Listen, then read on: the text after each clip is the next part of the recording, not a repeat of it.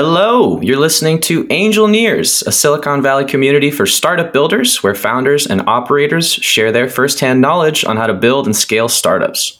I'm your host, Oleg Kuchikov, and our guest today is Lilly Chen, the founder and CEO of Contenda, a content creation service that uses generative AI to repurpose technical content from podcasts, blogs, transcripts, and more into new formats quickly. Being content people ourselves, we're excited to learn more about this technology. But before we get into that, let's bring on today's guest. Lilly, welcome to the podcast. Thanks, Oleg. Appreciate you bringing me on. Yeah. I like to start these things by learning a little bit about the guest before we get into the technical details. So let's do that. I see you spent some time in college working in and building up a few communities. It looks like you also have a couple of interesting technical experience next to your name. You were even acqui-hired at one point by Facebook. So with that in mind, why don't you tell us a little bit about your background as a startup founder? You know those icebreakers where they're like two truths and a lie? Sure. So I feel like my go-tos are usually I say that I was a Buddhist monk. I dropped out of high school and I studied computer science. Obviously, the lie there is the computer science because that's what makes the most sense for me. So yeah, that's the quick background is so hard for me. So let me just do my best. I dropped out of high school, became a Buddhist monk, went to college on a scholarship for writing a personal statement about my life. And I guess somebody felt really bad for me and was like, we'll let her in.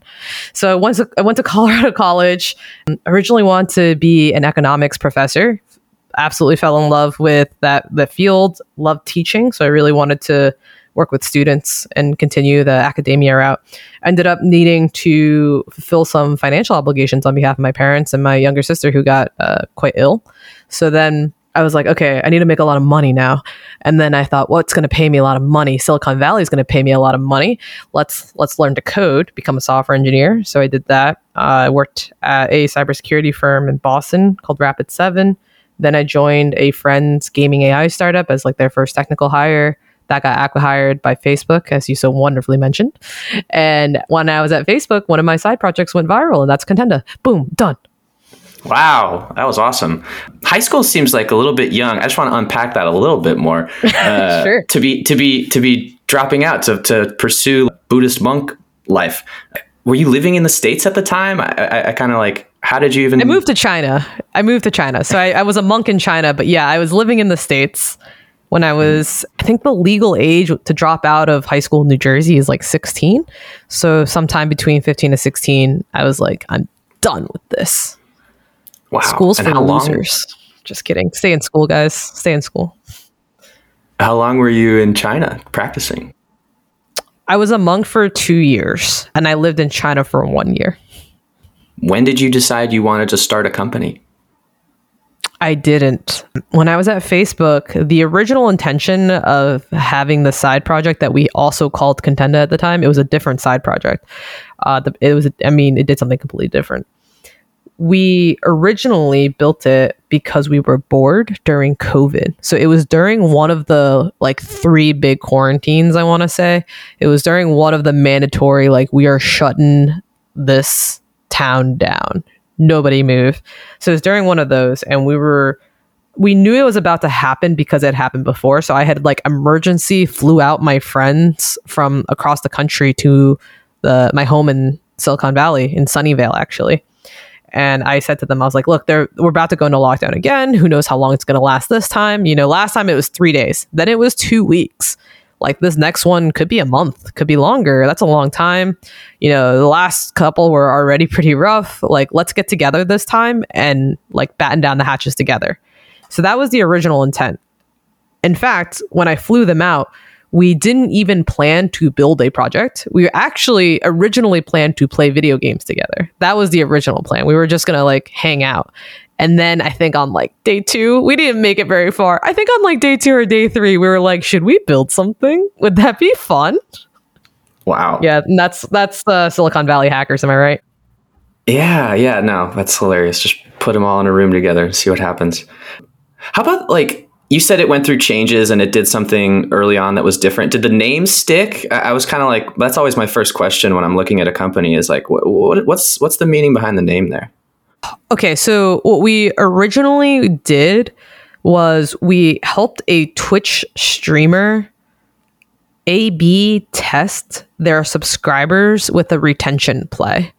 And this experiment ended up helping him break a Guinness World Record for most subscribers on Twitch in a month. There's a Wikipedia page about it. If you want to read about it, you can search Ludwig Subathon.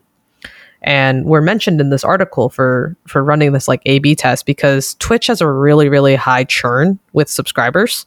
And you can imagine why it's not liking a streamer is not exactly a sticky product. Anyway, why did we call it Contenda? I think what happened was I needed to put in a like team workspace name for like some service that we were signing up for. I can't even remember what it was, but I needed to put in a team workspace name. And I was like, I don't know. We're like doing stuff with like content creators, like I actually think that's it. That was it. Content. And it was like 1 a.m. Yeah, it was like super late. I was really tired. And I remember yelling into the basement. I was like, any objections if I just call it Contenda? And I think people yelled back, no, that sounds fine. Yeah. So here. Well, it works. Yeah. I was Googling it. I was looking at it like, okay, to contend with something means to handle, like maybe you're handling your content. But I mean, just the fact that it's like content. No, it was a late night decision that stuck. That's hilarious. All right, let's talk about typical challenges for content creators. What are those typical challenges that content creators face? And then what promises does generative AI make in this space? Can I call it generative AI, what you guys do? I don't consider it generative AI, actually. Oh my gosh, that's a whole nother can of worms.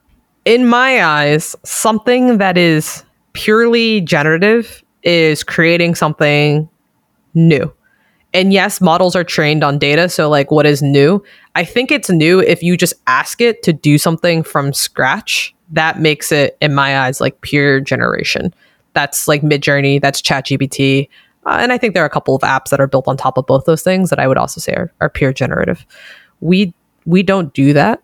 So the way that Contenda works today, we don't do the Twitch thing anymore. So the Twitch thing was a bait. We don't do it anymore. The way that Contenda works today is we do source ingestion and management, and then we allow a drag and drop to build new content from older pieces. So that's a very different workflow, but let's imagine this, right? You have, are we episode 88? We're episode 88, yes, right? Correct. Okay. So you have 87 previous episodes before this. You could upload them all onto Contenda, and Contenda would break them all down into chunks. So it would first take that podcast file, break it down to a transcript, and then from the transcript, chunk it out into topics and the subtopics that belong to all of them. And then it has all of these put together. Then you select kind of like what you want to make out of it. So let's say it's like a LinkedIn post. Maybe you want to do like looking back on 100 episodes, or looking like, lessons learned across 100 episodes, something like that, some type of like listicle format. Maybe that makes sense to your audience. You could then use Contenda to, with all those sources, basically drag in like lessons from various episodes. You were the host, so you probably have a good recollection of a lot of them, and it'll remind you. It'll be like, oh, do you remember episode 52? Like, that was super awesome. This person said this really great quote, and Contenda has like those quotes pulled out into that section, and you just drag it in, and then it fills it out with with the actual content from the original sources. So I don't consider that pure generation because it uses your content to make new content. Yeah. I was coming up with the word repurposing, like content repurposing. Yeah, I think a lot of people use that term. We say we unlock existing content. Mm-hmm.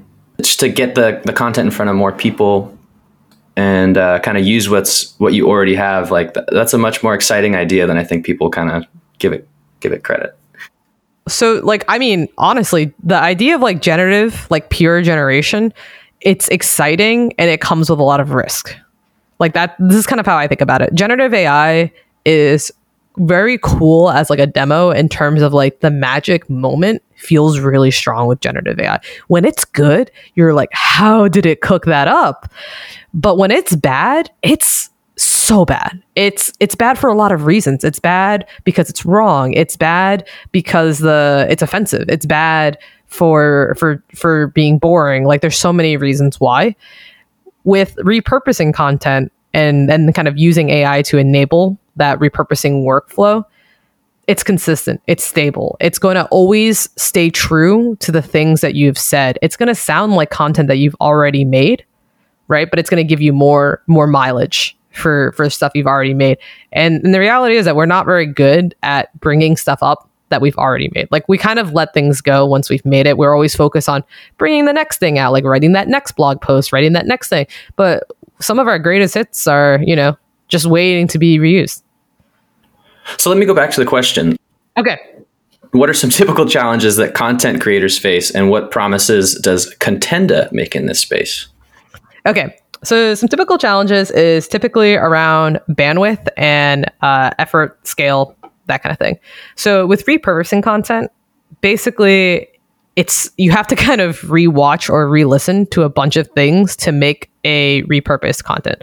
So like, if you do an episode a week and you wanted to do like a centennial recap across 100 episodes, you probably have a pretty good memory, at least of the last 10, and maybe some ones that really stuck out to you. But if you want to do a fair recap on all of these, you'd have to go back and listen to probably all 100 of them if you wanted to actually recap all of them. So that's just a lot of effort. That just takes forever to scale. So that's the kind of thing that Contenda can automate by pulling out the main topics, pulling out the quotes for you. You can kind of imagine it doing all the grunt work and then letting you do the creative side of being like, okay, how do I want to put this final piece together? How do I put the art together?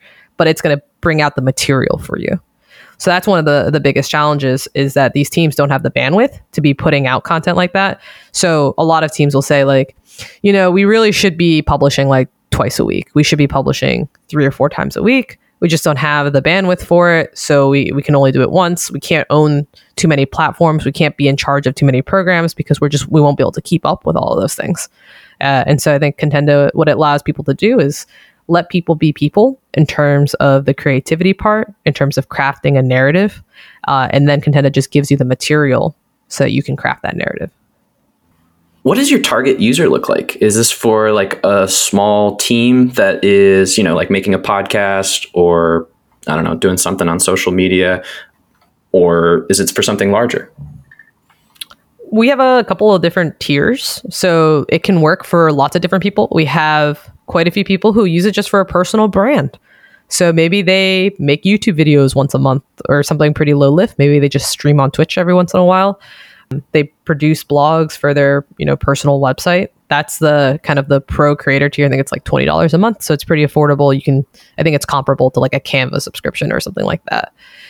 The next level up is sort of for SMB. So that means that you have at least like one full-time marketer. Maybe you're relying on contractor help or intern help. You have a pretty small team, and this one person is probably responsible for like all the different platforms. Maybe they have like a social media assistant or something like that, but they're pretty much responsible for strategy, creation, and execution. So that tier, that's for the SMB. And then on the highest end, we have basically like a full enterprise tier where you have not only a marketing team that specialize, you have probably an entire marketing team for just LinkedIn. You have an entire team for like the platform that used to be known as Twitter. Like you have marketing teams for different products, stuff like that. So you're actually trying to collaborate across multiple different products, multiple different platforms. There's a lot of people involved. You probably actually also still have some type of agency involved in doing some of the execution work too. What would some of the popular use cases be for this type of tool or technology? I'll give you one that I thought was pretty unexpected. Mm. One of the unexpected use cases is white papers to like plain English. That has done really surprisingly well. So yeah, a lot of companies will put out some type of white paper. It could be a book, could be an actual academic research paper. This is on the larger side, right? Like you have like a PhD on staff who's putting out this type of content. That PhD person is not going to write a LinkedIn post about their paper, right? It's like beneath them, whatever. They might feel that way. They might also just be bad at social media. There's could be a ton of reasons why that this person who wrote the original white paper has no interest in making this into a digestible format for other people. But there's a lot to be learned in those papers. And the company has a lot of good reasons for wanting other people to know the content, right? Because that means they're pushing the boundaries of technology. They're changing the landscape. For whatever reason, they basically want to be known for this type of content. So the problem is that the marketing team is then given this white paper and they don't have a PhD, not in this field, not in this like highly niche specialty field. Like, how do they take that white paper and transform it into blogs, into socials, into all the different materials that they need? And they oftentimes can't. And it's like pulling teeth trying to get that engineer, that PhD person to explain to them what this paper is about so that they can then write something. They have to then give that, their draft to that PhD person who reads it, tears it apart, and is like, no, this, I use this word because it's very specific. I need it to mean this. I don't want you to change the word to that. I don't like that, yada, yada. And this back and forth is super hard. And so that's one of the use cases for Contenda that I was pretty surprised about. I didn't realize that was a big problem for teams. A white paper to me is like almost like a summary or, something that's like information that's kind of been distilled down to the essentials. And so is this taking like that summary or something kind of small and then repurposing it to something larger, like multiple blog posts? Oh, dang. I think we have different ideas of what white papers are. I'm so glad you defined it. Okay, I thought it was a research paper. A white paper to me is like a research paper that is basically like without the citations. Like something that you might publish on for PhD. Right. Like a research paper. To me, it's like I was always looking up white papers in my previous life. I was an agile project manager. So I would look up like one of those agile terms that was like backlog. And I'd have a white paper for backlog. And then I could have that when I needed it. When someone asked like, what does this word backlog even mean? I could kind of have like something that was already a summary. That's the exact opposite. Yeah. Of what I have seen white papers. Like white papers on AWS are so dense and so hard to read. Like when I read about AWS will release white papers about like their newest like pipeline model and stuff like that, or why it's different, how it's whatever, and it's like so dense. Okay. Yeah, that is funny. It's like opposite definitions. Yeah, that does make a big difference, doesn't it? How about the ROI for those clients? The website says like enterprise clients can ship content 10 times faster with 80% of the cost savings. How do you figure that? Yeah, so we wrote a blog post about this, but back when we were trying to figure out like what we wanted to build, so we were in a hiatus stage. One thing we learned was that people were spending a lot of money on technical writing agencies. And we heard some pretty high numbers. So like on the high end, and I do admit that this is the high end, like we heard people spending $7,000+ on a single blog post. If there was like a very niche information, like knowledge base involved, it got really expensive. And on the low end, we were still hearing like high hundreds, low thousands for singular blogs as outcomes. So that's where this idea came from, actually. We were like, it shouldn't cost that much. And where the cost comes in is that it requires an entire team to produce that one output. So the way that the company thinks about it is that like, I paid this PhD person to do this research, to write this research paper. I now need to distribute it. So what am I going to do? I don't want to just let it die, right? Like I don't want to just get it buried anywhere. So I'm going to hire this agency team where they will do all the work to understand what this paper is about. They will figure out how to distill this information. They will then actually execute and write all of the different pieces that I need to come out of this, and they're going to post it onto my different platforms. So that's where the price comes from, is that it usually takes an entire team to meet just one person's content. Does that make sense? Like one person made the original piece, but then to repurpose it, it took an entire team. Yeah, it does. Yeah. Okay. But they want to for very good reasons. Like they're like, no, this like the whole point of this, like the fact that we have this PhD person doing this research is so that we can push our brand forward is so that we can own this like top of funnel, own this term, right? All of those things are very, very critical to brands as they try to differentiate. So that's why the value is placed on it. That's why it was so expensive. And so for us, we don't actually charge by output. We charge by ingestion. So the amount of stuff that you want to give Contenda to digest, because that's basically where our costs. So we want to align our costs with our customers. And then we allow you to create unlimited outputs. That was going to be my follow-up. So how'd you come to that decision of pricing it based on ingestion? Yeah, I mean, I feel like that's just the best value for our customers, right? Like, because everyone keeps saying they would like to do more, but it gets too, like you're resource limited in some way. And for now, it's labor. But after AI, it's going to be cost. Like, you're going to be limited by something, right? And so we wanted to align our costs with your costs. And that for us comes on ingestion. Because once you are producing content with the stuff that's already ingested and like, you know, we've already organized it and pulled out all the topics and have everything there. It's basically free on our end when you make new things. It's only, it gets expensive if you're going to upload, 100 gigs of video files. Mm-hmm. So I already kind of asked the market question, but like, what would you name your market? I'm sorry? Like, what would you call your market? Like, what kind of tool? We said repurposing, or I said repurposing content, but like, what would you kind of call your tool? Okay, I would say it's bespoke repurposing content. And I do mean like that part, or maybe curated, if I wanted to put another terminology in there. Mm-hmm. I think that one of the things that we do really well is we turn idea people into writing people. And those are historically two different camps. How so? Like, isn't writing like the best way to kind of think through your ideas? I agree. I absolutely agree. But when you talk to a grumpy engineer, I think you'll hear this, but they don't want to do that. They don't want to write you a blog post. They don't want to write on your socials. There are a group of engineers called developer advocates who are happy to make content, but I think they're a minority. The average engineer, the average executive, let's even say, does not necessarily want to be doing this. How competitive is the market for this right now? Like, are there lots of other players in this space? I would say that the ethos for other players is a lot closer to pure generative AI, meaning it's like, make me a summary for blank.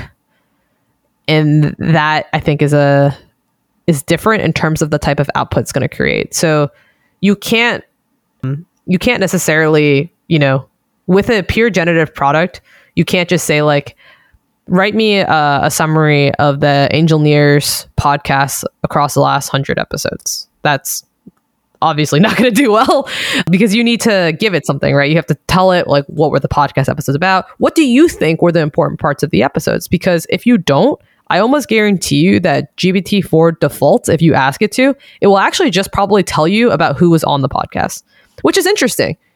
But I think that the value probably comes from what those people say, or like, why should you care that this person was on your podcast?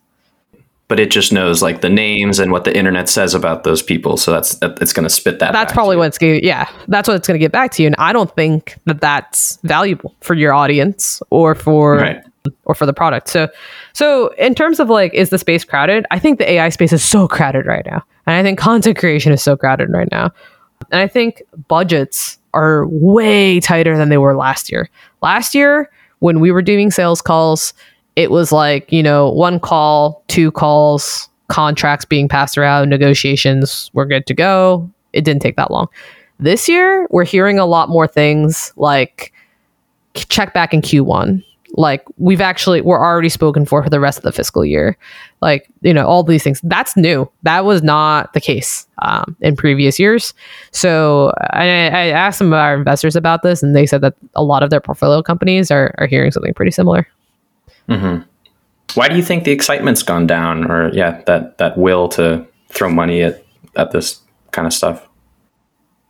I mean, budgets are tight. There's been layoffs like across the board. I think excitement for AI is actually still really high. I think one is that businesses are underestimating the cost of continuously running AI. because like we have costs on top of whatever we charge, we are also incurring costs through the APIs that we use. Those can really add up over time. And when I talk to people about pricing, I think one of the things that they don't necessarily internalize is that underlying price. So I think one is that businesses are not necessarily appropriately allocating budget for the AI that they want. And then two is that overall, across the board, all budgets are smaller. I mean, one thing my CTO and I were talking about this is that we feel like 2 years ago, the theme was how do I optimize productivity? This year, we feel like the theme is minimizing cost. If that sums up anything for you.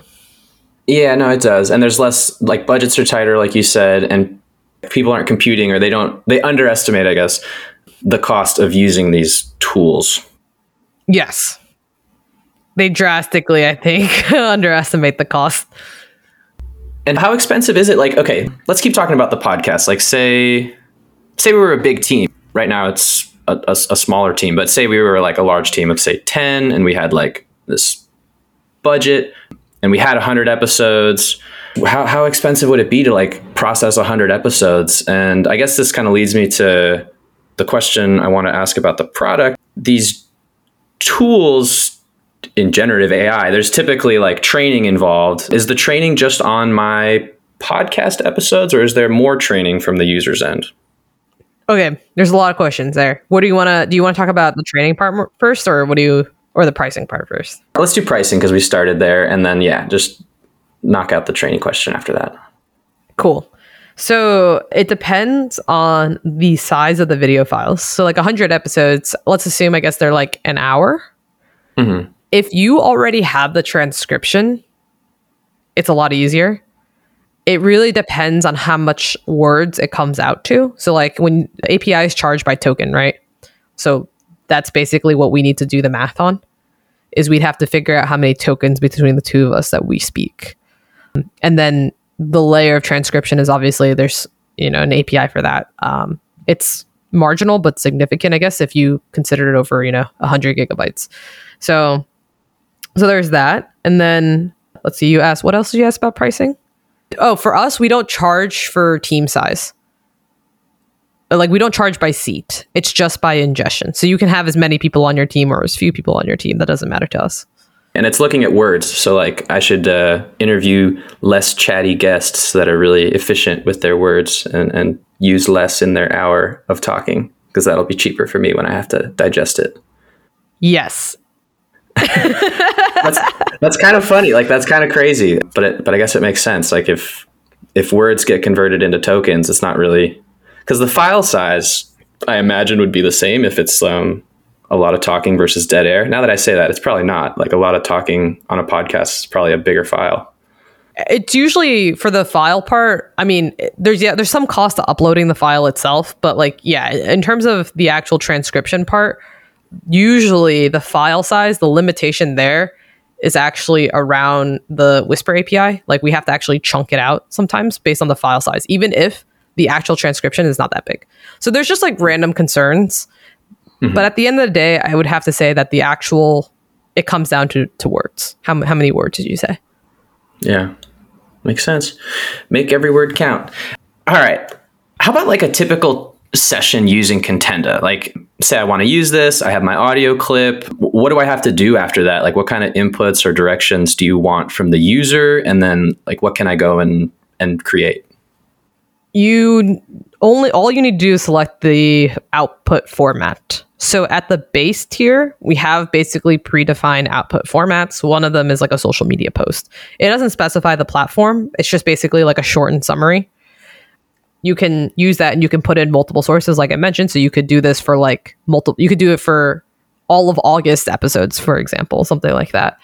At the higher tiers, the other thing that we do is we do a lot of customization templates. So if you know there's a format that's worked really well for you, we figure out what that format is in terms of defining it, and then we create it for you in the Contenda Studio app, and that lets you like select that. So there'll be like an engineer's template, and that's your template that you use. Maybe it's defined just for LinkedIn.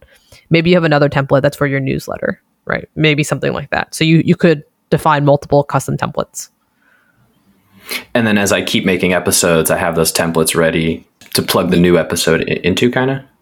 Yeah. So then like the next step beyond that is that on the highest level is that we have an API. So what we'll do is, I'm not sure where the final episode gets uploaded. Could be YouTube, could be Spotify, but wherever it is, we can basically set up a webhook so that on upload, it triggers the Contenda Studio ingestion, and then it triggers the template. And so it'll create the draft for you in the app, and it'll just send you an email when the draft is ready. And you can imagine that relationship would be very similar to having, like a marketer on staff for you. And then how about editing? I imagine it's going to kind of show me the draft, and if I want to like make changes, like what does that kind of look like for the user? It's in Markdown. It's a Markdown editor in a web app. So you can make the changes. You can save it. You can share it with the original Oleg, who can then be like, yeah, that looks good to me. And then you can send it to publish from there. Is having the audio plus the video like much better than having just the audio? Or is it just like... No difference. No difference at all. Okay. Yeah, it's going to get distilled down to text no matter what. Interesting. What can I turn it into? I could turn it into... Well, yeah, can you just list everything? Like the website says like blogs, summaries. So what kind of inputs and outputs are we playing with here? You can put in anything that turns into text. Like videos turn into text, basically. The people talking, that just turns into text. Audio turns into text. Actual text, it's just text. And then the outputs are different text. It's just different text formats. So what we don't do is we don't make clips of videos. So you're not going to be able to put in a podcast and get in like nifty little sound bites. That's not going to happen. But you will get YouTube descriptions. You can get LinkedIn, LinkedIn thought leadership posts. You can get newsletter summaries. You can get website, like you might have something where you timestamp things for the podcast and talk about the different topics that you do and have that little like description. We create those are all different templates that are already predefined. Got it. And then I don't have to like listen through my episode and like come up with those topics myself. Yeah. And maybe you have like a segment that you think does really well. So maybe there's a segment, for example, one thing that you like to pull out is something called Something I Learned. That's like the format of this post. It's a little bit unique in the sense that like timestamp descriptions are pretty consistent nowadays. But let's say you as a content creator, you're thinking like, oh, it'd be neat because I know my audience is very like learning minded. I'm going to create a new segment called Something I Learned. And it's going to be like 3 things about like this person said something, 3 things that like sparked curiosity in me. And it's going to be like 1 quote. So that's the format. You and I can have this conversation. You can tell me that that's the format you want to do. And then what I'm going to do is go into the back end and define, I have a JSON template for my template. So a JSON template for the template. And I will basically craft that for you. And I'm going to assign it to your account. And then when you go into Contenda, you're going to see one there that's called Something I Learned. And you can then, play around with it. If you're happy with it, you can let me know. And I could then set up the full workflow for you where the second you upload that podcast, it puts that draft of the Something I Learned post into your email inbox when it's done. How long does that take? Depends on the video. Yeah. For like an hour, say, of a podcast. Like, is it like in minutes? Am I waiting probably it's going to take 20 minutes. No, okay. Like 20, 25. It again depends on the file size actually, because uploading takes a while. Like the actual upload process can be pretty significant. Mm-hmm. And then it's got to actually do the processing. It's got to do the writing part. Yeah. But I mean, for an hour-long video, it's going to be under an hour. Yeah. So it's going to be way faster, right, than having a marketer actually wait for you to upload it, send it to them. They got to listen to the whole thing. They got to synthesize it. They got to pull out the quote for you, the timestamp, write the draft, email you the draft for you to review. And then boom, we have cost savings. There you go. You got some cost savings. So we've talked about ChatGPT. Does Contenda use ChatGPT in the tech stack, or are you guys using something else? So ChatGPT, I guess technically the product ChatGPT, you're talking about OpenAI's 3.5, right? Yeah. Yeah. Okay. So we use 4.0. I mean, there is a different model. It is like, I would say 4.0 is like significantly better. We also use Cohere's Anthropic 100K model. So we, in terms of foundational models, we use both OpenAI and Anthropic. To kind of compare the two, or are they kind of like doing different jobs? They do two different jobs. Because it sounds like they do similar things. They do similar things, but we use them in different use cases. Okay, got it. Have you considered using something other than ChatGPT? Yes, for the same we have. thing? Yeah. And why would you stick with ChatGPT? The foundational models, the ones that are open source, they are okay. They are not bad, but the quality difference for GPT-4 is significant. How would the experience differ, like using ChatGPT versus Contenda? Like, I imagine I could do similar things, or could I? You're going to be limited by workflow, I would say, is the biggest thing. So the way I think about this is, you know what Netlify is, or Vercel? I do not. Okay. Netlify and Vercel are both very similar products, but they're basically like easier ways to deploy websites. So anybody, you can go to netlify.com or vercel.com right now, and you can deploy a website very quickly from a GitHub repo. And what it does for you is it automates a lot of the workflow setup on AWS. Underneath the hood, both Vercel and Netlify use AWS. Now, you can just use AWS. Feel free.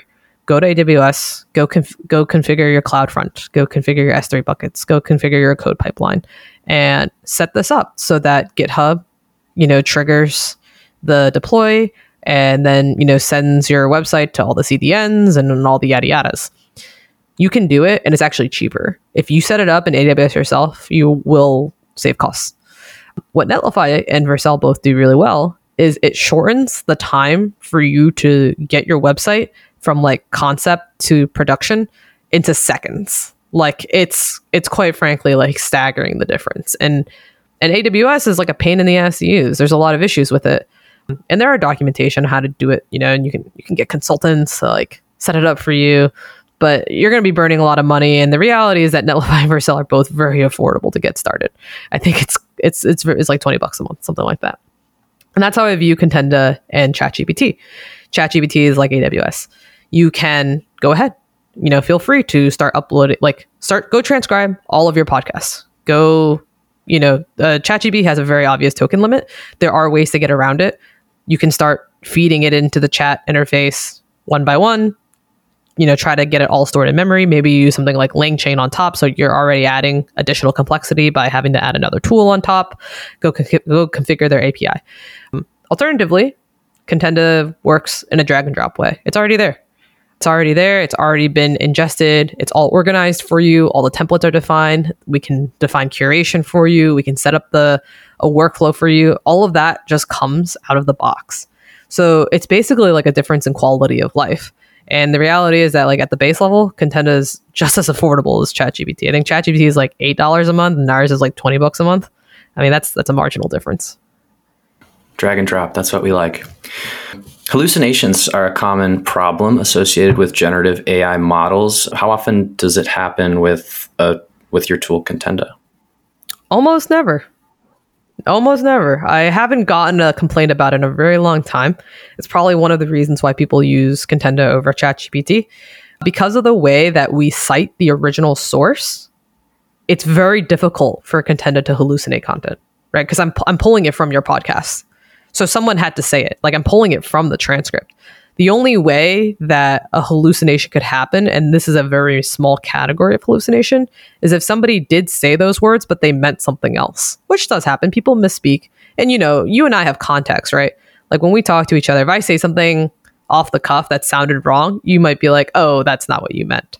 But if it's in the transcript and it gets cited, it could be possible that Contenda interprets that as like the truth value of what I wanted to say. I haven't even seen it, but if you're asking me to think about a possible edge case, that's what I would think of. I'm thinking of like sarcasm. Like, is that kind of what you're talking about? Yeah. Like you say something, yeah. Sarcasm, but it has to be pretty severe, like you have to say something like pretty off because it does factor in like how often you talk, like it does like, I think large language models are pretty good about contextualizing things.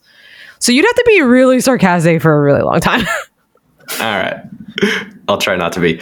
Let's talk a little bit about your startup journey. What are some key milestones or achievements to date that you're most proud of? The current product that like we're selling, we built in like 2 weeks. So it was pretty fast. I think that my team is very fast. We're speedy road runners. I think honestly, and that's an achievement in its own right. You know what? I think we hired really well. We're a small team, but I really got to say this, like, okay, and I actually am related to some of the people on the team, so this is definitely a nepotism situation, and that's sarcasm. I mean, it's a small team. We're eight people, and one of them is my cousin, but forget that guy. And I still love everybody else. I think like we're very good friends. We spend a lot of time together, and it doesn't feel like work. I think that's really important when. I hate to say it. When you're under stress in any way, I think it's really important to like have the ability to just hang out and vibe and chill with other people without adding to the stress, because building a startup is very stressful, and there's our world gets turned upside down on a dime. And so the ability to just hang out and talk about work, not talk about work, have fun, be serious, get stuff done, be chill. That dichotomy, I think, is really healthy, and it's something that I'm really proud of. Sounds awesome. I'm jealous. Yeah, working with your dad, not so great. No, I love it. He's on the call, so he knows. Next question. Can you talk about your roadmap? What kind of exciting things are you working on now, and where's this headed for you? We are working on a super exciting new product, actually. I'm so glad you asked. It's called Brain Story. And by the time that this episode comes out, you might actually be able to try it. Brain Story, kind of like one of the ideas that we had is like, how can we use AI as an interface, not to do, but to enable? So like one of the things is that like Copilot, generative AI, all these things they do, right? Like they write code for you. They write content for you. They create on your behalf. They do the things that you don't want to do. And we've been experimenting with the concept of like, how can AI enable me to do my best work? Not in a like do all the stuff I don't want to do so that I can focus on the things that I do want to do, but how can AI basically like push my thinking? How can AI like challenge me as an interface? So Brain Story is a collaborative tool where it's an async collaborative tool where you record yourself talking to it, and it brings up natural follow-up questions that then goes to your teammates and your coworkers who answer that, who basically you have this async dialogue that's AI assisted in terms of like prompting the next questions. You can say whatever you want. And the idea is that you're kind of like brainstorming, but it's a brain story. Yeah, as you can see, we're very good at naming. We're so good at naming things. Oh man, I love it. Well, I'll let you know how it goes. Yeah, we should have a prototype. We'll have, by the time this episode comes out, there will 100% be at least a prototype. So you can email me, lily@contenda.co. Do that, guests. Yeah, I that sounds exciting. And async tools, like, it seems like kind of a fertile ground to me. We've definitely talked to companies with asynchronous tools, and in a remote world, they just kind of make sense. Yeah, like a water cooler brainstorming concept, right? Like the idea of just being able to like have this spontaneous conversation, but it's not like forced spontaneity. So we'll see. Mm-hmm. All right, let's check it out. And what's been most surprising to you as a first-time founder? Working with investors. I'm so sorry if any of my investors are listening to this. I love you guys. You're the best. You're just like really confusing sometimes. I'm a first time founder, right? So like, I just like am not familiar with the relationship between founder and investor. And it's so different from every other type of professional relationship I've ever had. It's not like employee employer. It's not like peer to peer. And it truly is its own thing. It's not even like, maybe the closest thing I can think of is like coach to athlete, but not like high school coach to athlete, like professional athlete to a professional coach. that level of like and that's already a metaphor that I have no relation to because I'm not a professional athlete. So what do I know? I can relate to it. I'm actually coaching currently, and I played sports in college. Professional athlete? Okay. No, I wasn't professional. I was like a level under that, but still, you're not getting paid to play, but you kind of are because the school can give you money, or it definitely gives players money to attend. So there is kind of like that contractual piece of it, and then there's like the part where you're being coached, kind of like told what to do. How do you tell someone what to do? It's not even like telling them what to do. How do you get someone to do what you think they need to do without necessarily telling them? Yeah. And they're saying stuff like, well, why don't you just score more points? And you're like, mother, if I could be scoring more points, I too would like to be scoring. You and I both want to win here. But then sometimes simple advice is the best advice. Sometimes people like one of my investors, and shout out to Mark was like, well, what if you just called that person up and just asked them what they thought? And I did think that was silly, and I did it, and it worked out for me. So shout out to Mark. Yeah, just score more points, man. Yeah, no, it's hilarious how often you can hear the same advice over and over and over, and then like it just won't click until the moment it does. And you're like, oh, that's what they meant by just pick up the phone. Okay, last question here. What's unique about Contenda, and what makes you stand out from the crowd? Okay. I already gave a shout out to my team, but I do have to continue harping on this. I think between my CTO and I, we have about a decade of content creation experience, creating stuff that's viral, creating stuff that's educational, creating things for college students versus devs versus professionals. Her name is Cassidy Williams, but she's spoken at numerous keynote conferences. She's done a lot of different types of content creation. Similarly, I serve on the board of trustees for Colorado College. I serve on the board of directors for the AI Infrastructure Alliance. So between the two of us, we just have a very unique blend of experience of both what is AI good at, what is AI bad at, and what is good content. Like what do people want? Because that's at the end of the day, like that's what making good content is. It's making stuff that people want. And I think that Cassie and I are very in tune on that. Great answer. That'll be it for today. Before we get out of here, Lilly, what's the best way for our listeners to reach you and Contenda, like learn a little bit more? Well, I've been told our landing page sucks, so I guess not that. You can email me. I'm just messing with you. Be an investor. That sounds like something an investor would say. Yeah, an investor would say that, wouldn't he? My email address is lily@contenda.co. You can also send me a LinkedIn request. And I think my name that's just that, Lilly Chen. You now know some of my experience, so hopefully that'll match for you. You can also follow me on the platform that formerly was known as Twitter. My handle is LillyDoingEcon. And that's a shout out to my former dreams of becoming an economics professor. So yeah, we didn't even get into to econ. We'll have to save that for another time. No, don't. The podcast of broken dreams coming to you live sometime next year. You're not a professional athlete. I'm not a professional professor. Yeah, we could just make some cocoa and cry. It'll be a great episode. People will love that content. All right. Before we say anything else embarrassing, we're going to end it there. If you like the show, please subscribe, rate, and review us wherever you get your podcasts. Thank you, Lilly, for joining the show today. We appreciate your time. Bye.